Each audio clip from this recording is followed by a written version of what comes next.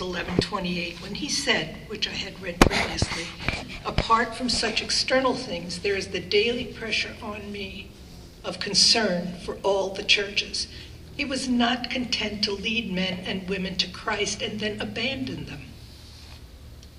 When Jewish false teachers came into the church, they were questioning Paul's authority, discrediting his apostleship, and even worse, teaching a corrupt and contrary gospel message. Paul's ministry was primarily to the Gentiles, and they were saying he was a phony. These false teachers were called Judaizers because they were trying to entice Christians back into the bondage of the Jewish religious system. Galatians is a unique letter. When Paul found out that after 2 or 3 years of the churches being established, the Galatians were abandoning the gospel, the true gospel he had taught them, he became alarmed. Chapter 1, verse 6 says, I am amazed that you are so quickly deserting him who called you by the grace of Christ for a different gospel. His reaction is harsh and intolerant. Unlike any other letter, Paul's entire mood is white-hot and very severe. They were moving from grace back into law, abandoning liberty for legalism, and they were doing it quickly. They were teaching to be saved, one needed to be circumcised, follow Jewish traditions, keep dietary laws and holy days, that in order for Gentiles to be saved, they had to become Jews first.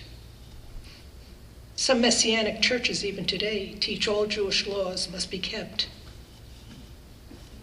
Some churches believe that one must be baptized to be saved. Many religious denominations teach one must do good works in order to be saved. This is heresy.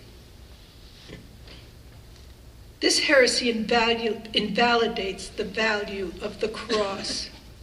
If we add to faith, we invalidate Christ's atonement. His death would not have been sufficient. If we could work for our salvation, why would Jesus die for us? Works plus faith destroys faith. Christianity would have become a minor branch of Judaism, and all of us would still be dead in our sin with no hope of salvation. The grace of God is a basic theme of this letter. Grace is simply God's favor to undeserving sinners. The Galatians were not simply changing religions or churches, they were actually abandoning the very grace of God. Ephesians 2, 8 through 10. For by grace you have been saved through faith, and that not of yourself. It is the gift of God, not as a result of works, so that no one may boast. For we are his workmanship, created in Christ Jesus for good works, which God prepared beforehand so that we would walk in them. Good works are a result of salvation by grace, not the reason for our salvation. We are no longer slaves. We are free from the bondage of the law. A person does not become a Christian by merely agreeing to a set of doctrines.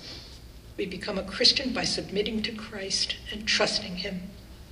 To turn from grace to law is to desert the God who saved us. We must never forget that the Christian life is a living relationship with God through our Savior, Jesus Christ. Our last lesson of the first semester is on December 1st, which is also our Christmas luncheon. So it will be the Christmas story. The wonderful story of our Savior's birth at the time we are celebrating his birth. You see how that works. Enough said. Our second semester will begin Thursday, January 12th, with a continuation of our study of the book of Samuel. 1st and 2nd Samuel were considered one book in the earliest Hebrew manuscripts. Later, they were divided by the translators of the Greek version. Last term, we completed 1 Samuel. We learned that Israel was at a very low point spiritually in her history. The priesthood was corrupt, idolatry was practiced, the Ark of the Covenant was not at the tabernacle, Judges were dishonest. Israel was a loosely knit group of tribes. Samuel was the last judge. The Jews wanted a king, and they got Saul. Then God gave them David. Through the influence of godly Samuel and David, these conditions were reversed. 2 Samuel is about restoration. Our God is a God of restoration. He does not discard broken people. He wants to forgive and restore people to a right relationship with him. But his willing to forgive is conditional.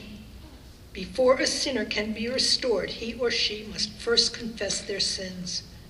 The Apostle John says in 1 John 1:9 in the NIV, "If we confess our sins, he is faithful and just and will forgive us our sins and purify us from all unrighteousness." David was a man after God's own heart, but he was also a man who understood about sin and its devastating results.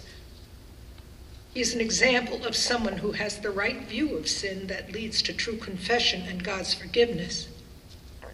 God does forgive and restore, but he does not absolve us from the consequences of our sin in this life.